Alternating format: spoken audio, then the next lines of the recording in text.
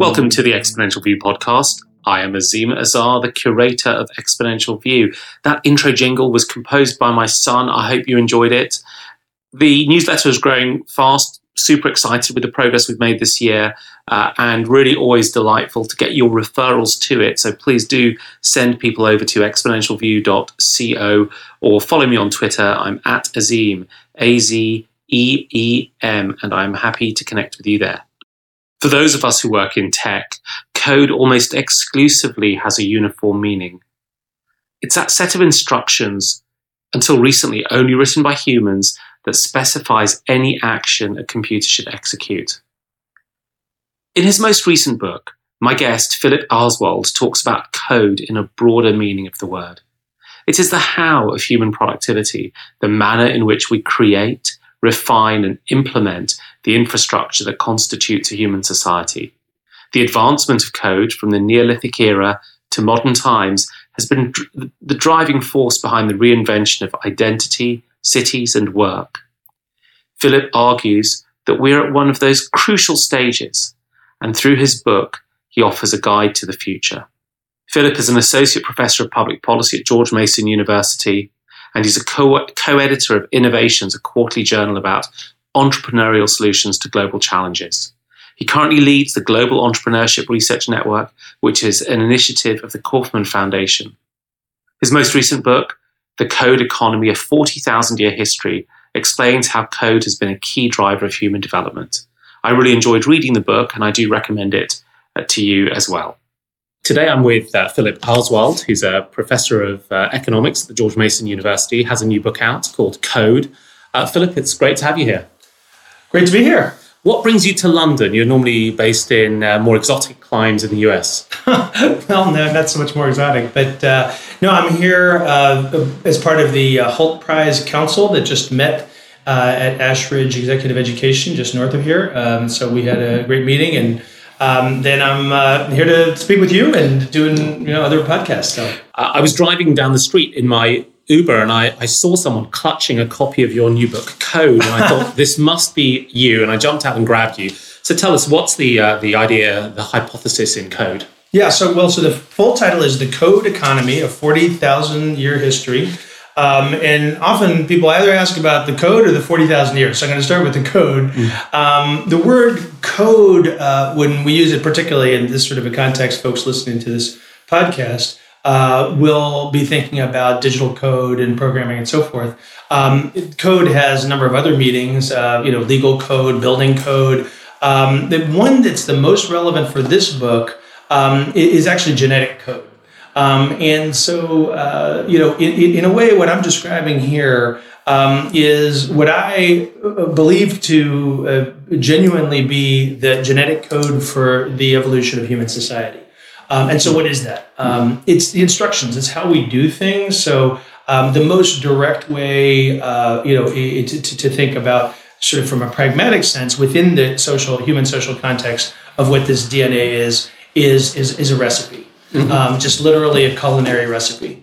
And so the economics that has evolved since the late 19th century has been one really focused on inputs and outputs. You can think about kind of like the ingredients to make the cookies and then how many cookies it makes, right? But there is no recipe book published anywhere that doesn't actually include the instructions of what you do with the ingredients. And that's what code is. That's what code is. And there's an intimate relationship, isn't there, between our ability to communicate and socialize and coordinate in groups. What is that? That's a set of protocols. Our ability to take tubers and mash them, as you describe at one point in the book, that's a set of steps, that's a process, that's also code. It seems to be intimate in our progress as a species, but not something that we have necessarily spent a lot of time talking about.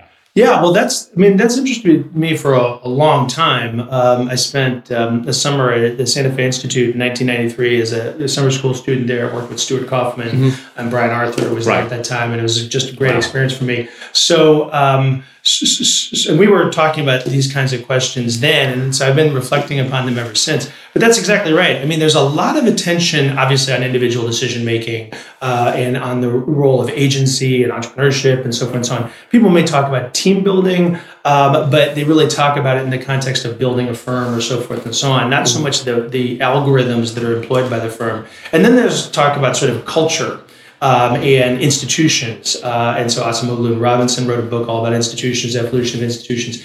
Also important, but it's really the layer that lies between agency, minute-by-minute decision-making, and institutions, and culture, which are very slow changing. It's the algorithms of work that are constantly evolving in every domain of human activity. And the more I've thought about this, the more I think that is really the operative layer. It's the layer that matters the most when you think about how human beings evolve over the very long term. Do you think this also answers the question of how productivity can be explained and how productivity improvements can be explained? I say that, by the way, with a caveat, which is that the book arrived late and I haven't had a chance to enjoy more than the first couple of chapters. Yeah, well, that's good. You see, and I'm hoping others who are listening will be enticed as you will, no doubt, to read the rest of it. So you mentioned the mashing of tubers, right? So this actually came really late in the process of writing the book that I started to think about this. And in part, it was via reading E.O. Wilson's The Social Conquest of Earth, which is kind of the companion to this book that goes from 2 million BC to 40,000 years BC. And at that point, E.O. Wilson gets a little vague on the story, and I just kind of pick it up from 40,000 onward. But with the mashing of tubers and the slicing of meats, even before cooking, what happened was we automated part of our digestive process, right? And it turns out that sticks and stones slicing into meat are more productive, are more efficient at digestion than our own digestion system. That our hands could digest better than our stomachs. Right. That was a surprise, right? We didn't know that was going to happen. I don't think we were anticipating too much 2 million BC. But what it did was it allowed us to specialize, to stop focusing on digestion, which was taking a lot of our energy, and focusing on doing something else, which was growing larger brains. Yeah. Right. And growing larger, more densely interconnected brains, because we know that that's the special feature of the human brain. Is not just that it's larger, but it's more densely interconnected. That's really its special, sort of the special sauce. So productivity, when we think about productivity in one domain, what it does is it releases us to develop our humanity in another domain. And that process of what I call the bifurcation of work, started 2 million BC, literally made human beings what we are. Yeah, literally made our species. So there's this data point which looks at the size of hominid brains, and they're growing linearly, and there's a kink in the curve and an inflection where they suddenly race up from about 500 cubic centimeters to about the 1600 that we have today. And one of the big arguments is that it was cooking technologies that allowed that, because we were able to shift the amount of resource that went to digestion into other things. And those other things included social code, which forced our brains that are getting larger to develop more connections. I mean, that's the idea, right? Yeah, that's the idea. Exactly. Yeah. And is, when you look at something like this, is part of what you're trying to do to get people to recognize that our relationship with algorithms and code has actually been a very, very long one, that dates all the way back to struggling on the savannah 40,000, 100,000, a million years ago. Because that's certainly one of the impressions that I get, is that people look at code as something that is quite alien to what it is to be human. Right. But when you start to say, well, code is the recipe that the grandmother passes down to her grandchildren, it is the recipe that, Thag and Gog, living in a cave, exchanged when they chipped a new flint head. That this is actually very, very natural and part of our being, rather than something that's sort of alien that comes on a disc from Silicon Valley. Yeah.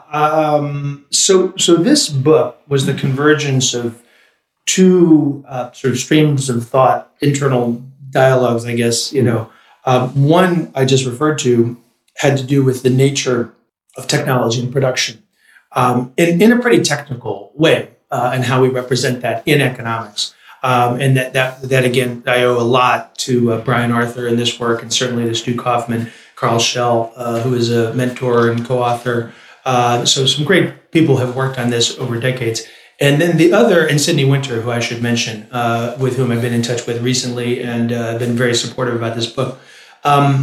But then the other was this whole discussion about robots are taking our jobs and future of work. And actually, my last book, Becoming Prosperity, How Entrepreneurs Are Transforming the Global Economy, the first chapter, I have an anecdote about how Norbert Weiner, sort of father of robotics, one of the cybernetics, so forth, wrote a letter to Walter Reuther, who was the then president, famed president of the United Auto Workers, and essentially warning him, this is 1948, warning him that the UAW was going to face mass unemployment as a consequence of automation of assembly lines. And Reuther, much to his credit, didn't dismiss this. Just kind of like crank MIT professor writing this letter out of the blue.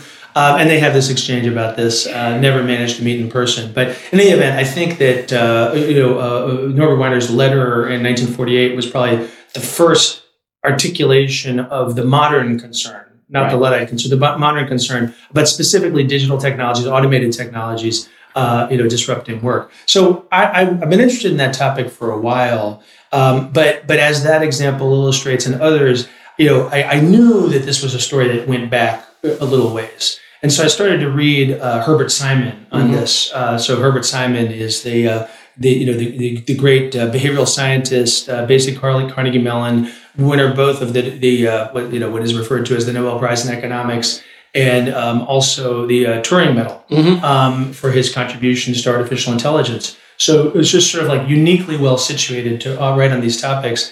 And what Simon wrote even in the 1950s, I'll tell an anecdote maybe later on about how prescient he really was, and certainly in the 60s, is still as good or better than 95% of what's written on this topic now. Right. So I started peeling this onion back, but then you have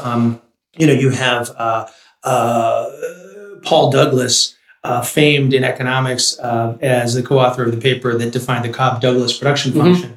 But Paul Douglas was a U.S. senator. He was really? He was. Oh yeah. Wow. We don't make politicians like that anymore, do we? Yeah, Paul Douglas. I bought his biography because I wanted to learn more about the origins of the Cobb-Douglas production function, and it's a 500-page autobiography. He has one page on Cobb-Douglas. Right. He was referred to by Martin Luther King as the greatest of all U.S. senators. Amazing figure, Paul Douglas. So, and he was writing about really insightful work about the disruption of work due to sort of clerical technologies. The Burroughs adding machine then became stenographic, and you had all this sort of 1920s increase of white-collar work. So anyway, it goes on, and the more I followed this story, I realized it goes back 40,000 years. In fact, it goes back 2 million years. It just, there's no natural break.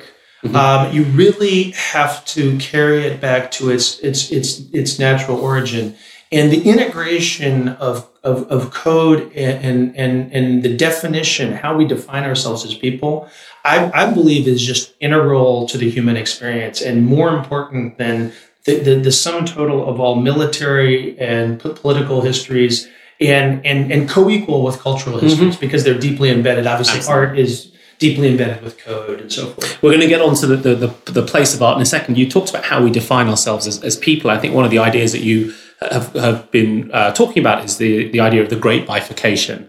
Yeah. And I suppose there's a dialectic going on here. On the one side, you have the McAfees and the Fords who say that the relative power of human capabilities is going to shrink at an exponential rate. That's relative to the machines. And on the other hand, you have the singularitarians, from Kurzweil, who say that, because technology complements human capabilities, the absolute power of our capabilities is going to grow significantly. And I think you've taken a different tack. Perhaps you said, actually, this is not what's happening. Something else is happening. You've called it the bifurcation. Do you want to just tell us about that? Yeah, and and I feel confident in this line of argument because in the way, certainly you do have a major dichotomy between, particularly say Jeremy Rifkin, who was writing, on this sort of stuff, a little 20 while years ago, right? Yeah. 20 years ago, and Kurzweil, in terms of this complementarity,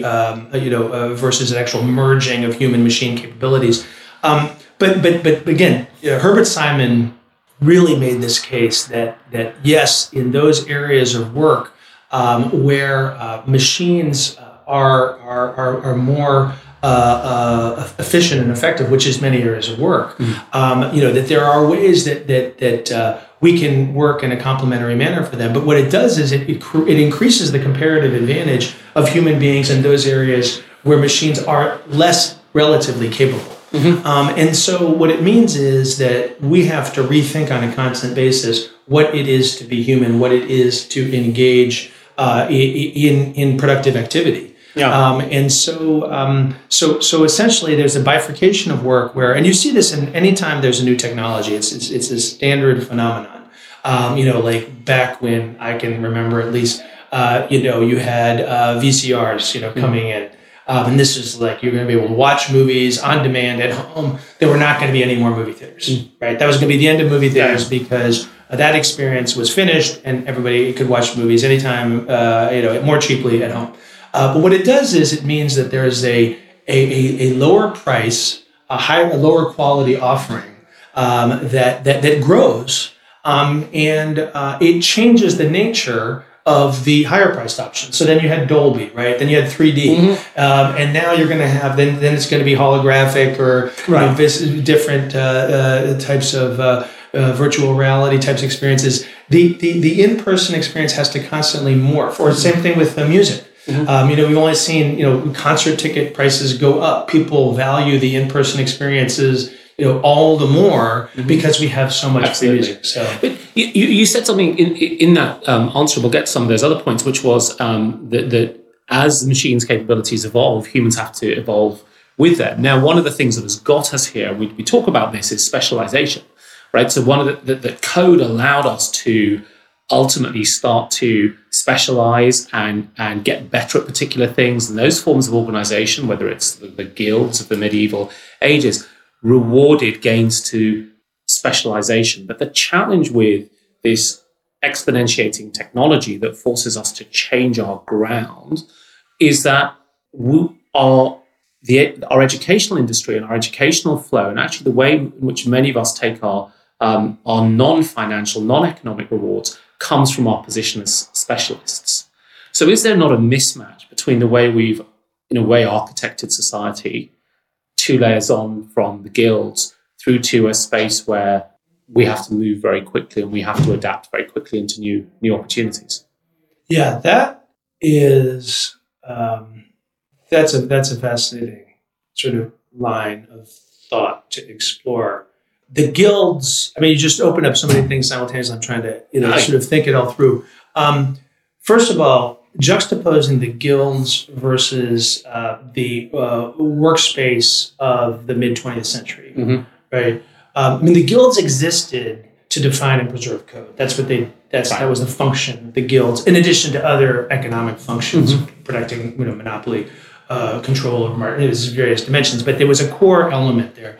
But an apprenticeship and then an experience as a craftsman in a guild was not a job; it was a trade, right? And so that variety of training, it was specialized, but it was also broad in the sense that you took on you learned every dimension of the code. The algorithm, and so you could train other people. You might have a small shop, whatever it would be, as a tradesman who with other apprentices that you employed, but you would have total mastery over every dimension of that process. When you think about a large multinational organization, the CEO is not a master of the code that is being executed by that organization in anything like the same manner. So the specialization that has existed, that has developed in large organizations, is of a completely different nature. And so in the medieval times, we became defined, at least Europeans, became defined. I don't know if similar phenomena exist elsewhere in the world, but by their trades, Baker, Barker, Smith. These occupational names, because people would have the same trades, obviously, through different generations of the same family member. They might work in the same physical location, over multiple generations, like the construction of a cathedral or so forth, in the same trade. Whereas now the specialization creates kind of a fragility. It's specific to executing a subroutine within a certain code. And so it actually makes people very vulnerable. In a way that they weren't vulnerable in medieval times. It's a long way around to it, but I mean, I would say that they seem similar because we're specialized today, and guilds were specialized also, right? But it's actually like 180 degrees opposite. So what we've done is we've built this tremendous fragility. I mean, Azeem Taleb is great on this, this tremendous fragility of specialization within large organizations.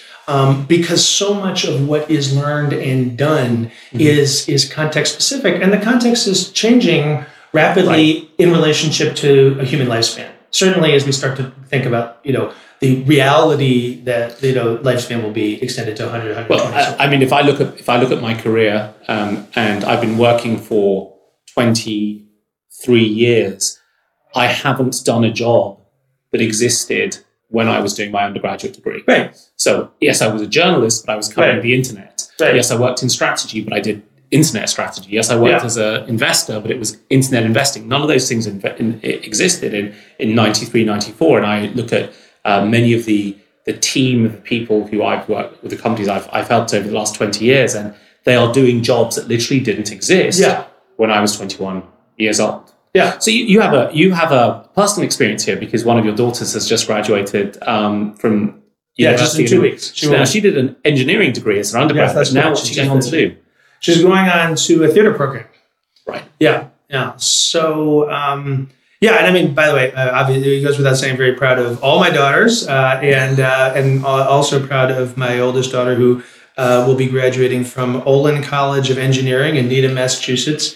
Which is less than a decade old, and built on a really new model of engineering education, all project-based. Mm-hmm. So from first week, first semester, real tasks, real design tasks in teams, and they carry this all the way through. Mm-hmm. That's relevant because all the way through, my daughter also was involved in improv. As well as other forms of theater. I mean, she's been interested in theater for since she was in first grade and all through elementary school, so on. So it's been a passion all the way through. But the point is that the distance between the skill set that was deployed in improv and the skill set that's deployed in software design is actually not that great. Mm-hmm. There's a guy named Chris Gerdes who is he's the Chief Innovation Officer at the Department of Transportation in the U.S. A Stanford professor. Who's come into that role. He's also very engaged in improv and a professor of engineering at Stanford. So similar kind of like duality. And he was mentioning, we had an interview with him recently and for a different project. And he was mentioning to me that he uses improv more in his job than he does engineering skills. So I think theater is its own craft, it's its own world. It's not engineering. I don't want to take it too far because they clearly have different domains of expertise and work that are technical. But at the same time, there is this cross-fertilization. I think it's becoming more fluid. So in my mind, it makes a lot of sense. Yeah. But then in another way, it's just another new exploration. And I think everybody, is finding whether it's just out of college or at our age or even older than us. I mean, there's like some people around, older than me. And so, it's a few. I run into my mother for one. Right. Yeah. So, but it, I thought it was an interesting anecdote, right? You have engineering mixed with theatre as a sort of answer to how people need to educate moving in this sort of technological space. But where do you sit on the question of technological unemployment? I mean, do you think, as it's talked about in the media, it is a real thing that we will start to see, or have we already been seeing it, or is it an overblown risk? So The two discussions we just have, I think, connect very well. To, I mean, you got this all planned out, so I can see where you're going. I'm sorry about that. No, it's good. But so that's the issue of the fragility. So as we think about where will the jobs come from? People won't have jobs. We're not thinking about is the fragility that the system, mid-20th century system had. We're not really thinking about how short a time frame in human history. I know you've had these exchanges over Twitter and other podcasts, but so I know we're synchronous on this point. And people make this observation, but I don't think they appreciate it fully enough. Just how short a slice of time the notion of the job existed at all. So that's why I juxtapose with guilds. So we've had tasks, we've had trades, we've had vocations, work of all types. We haven't really had jobs until you have large organizations. And there was a British East India Company, and there was Imperial China, and there have been large organizations over through history, but it didn't really become dominant until sort of late 19th century Germany. Then you start to get some in the US, in the UK, so forth. And so it's a very, very new phenomenon to have jobs in large organizations. And anyway, long story short, it's not a great way to organize society. So the fact that that's going away should not, and particularly if we're living till 100, 120, there's going to be this requirement of continual reinvention and re-engagement that's going to be part of just basic health and wellness. And so this is an opportunity. A forced opportunity. Admittedly, it's a forced opportunity. But yes, you will not be able to be a line worker at GM for 30 years and can connect a pension for the next 70 years you're going to be alive. That's not a good way to live anyway. Right. Nobody wants that. That's not a good outcome. Retirement at age 65 is among the most broken conventions we have in our society. I mean, it was, I think many people know, probably listen to this podcast, Otto von Bismarck in the late 19th century, who came up with the idea of age 65 retirement. Right. And at age with life expectancy from birth in Imperial Germany was 55. So it's as if Right. we today said, if you're still working full time at 85, the state has you 100% covered. And by the way, I'm behind that policy. That's a great policy. Right. 65 is not good for the person getting the money, or it's not good for us. Right. As we step into that. So it's a completely changed world. And so when we think about this disintermediation of work, yes, all kinds of work tasks will be done more effectively by not so much machines, but by automation.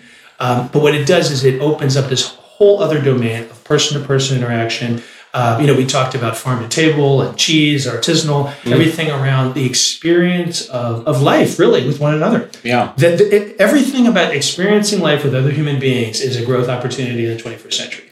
Right. Absolutely everything. I mean, economists are much derided and often for good measure, but there is something about. Come on, no! Who derides us? This is news. But there is something about that observation that you've made, and actually we can recognize that those adjustments have been happening in the system for a while.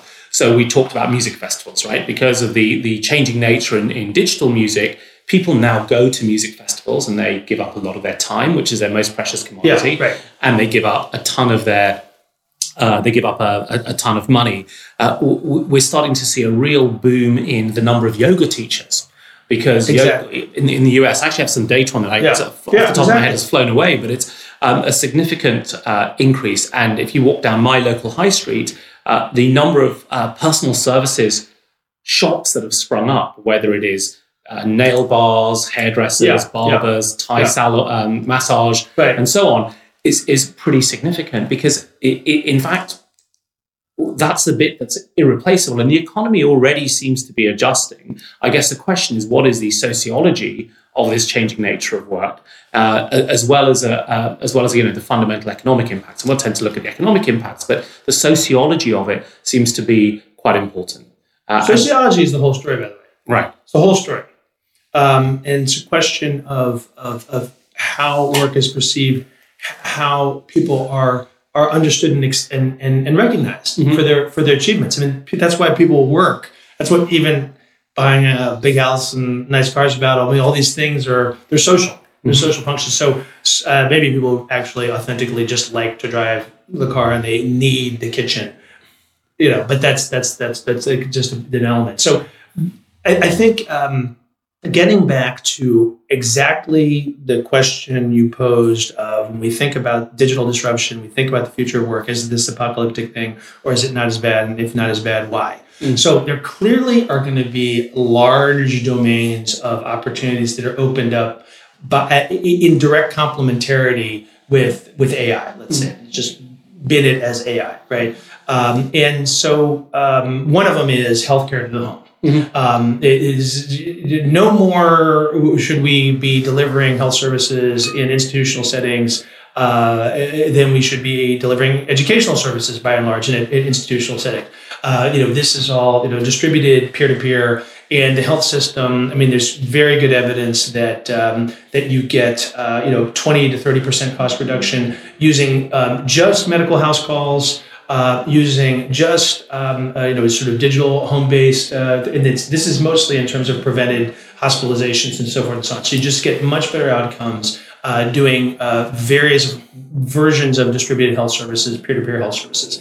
And what it means is that basically a college graduate, it's exactly what Paul Douglas was writing about in terms of office services in the 1920s, that a recent college graduate is going to be able to provide a same quality of actually diagnostic capacity to the home that you sort of median or above average physician would have been able to provide in 1980. I mean, PhD, MD physician. Because they're just going to have all this backup. They're going to have the tools and they're going to be able to do it as a matter of routine. So if we just summarize on technological unemployment, do we think it represents a significant political or social risk? And if so, how do we mitigate it? Yeah.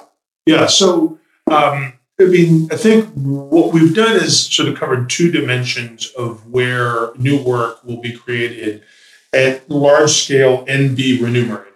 And that's important, obviously. So one of them is these domains where there's clear complementarity of human and machine. And I think the lead example there is in healthcare to the home, peer-to-peer health services. And just short version being that, a recent college graduate is going to have the diagnostic capacity backed up by AI that and I'm just pulling this out of a hat, but I think there's probably some way to actually quantify this, of let's say a above average MD trained physician, certified physician in the 1980s, early 1990s. So there's probably some way to sort of sort out kind of what quality person you're going to get in that job. And already this is an area of enormous growth before technology is fully kicked in.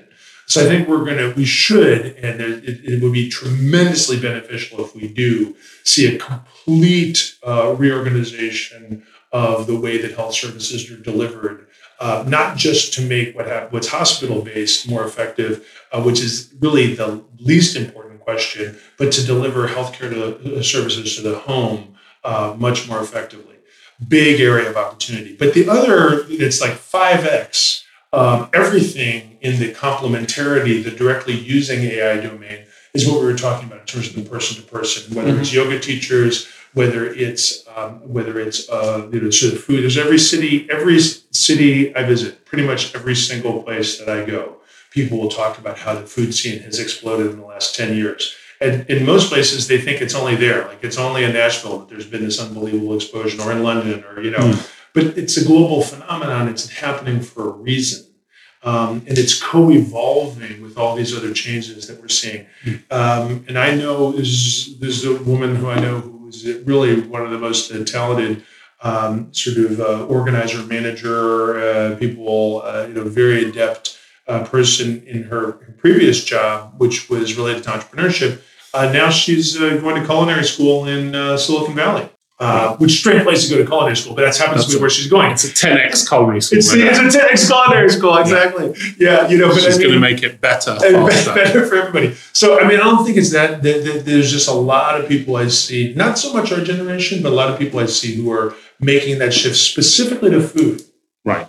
Interesting. Interesting. Much more than I would have seen like. And the challenge, of course, is that if everyone's producing artisanal food, who's going to eat it all and who's going to pay for it all?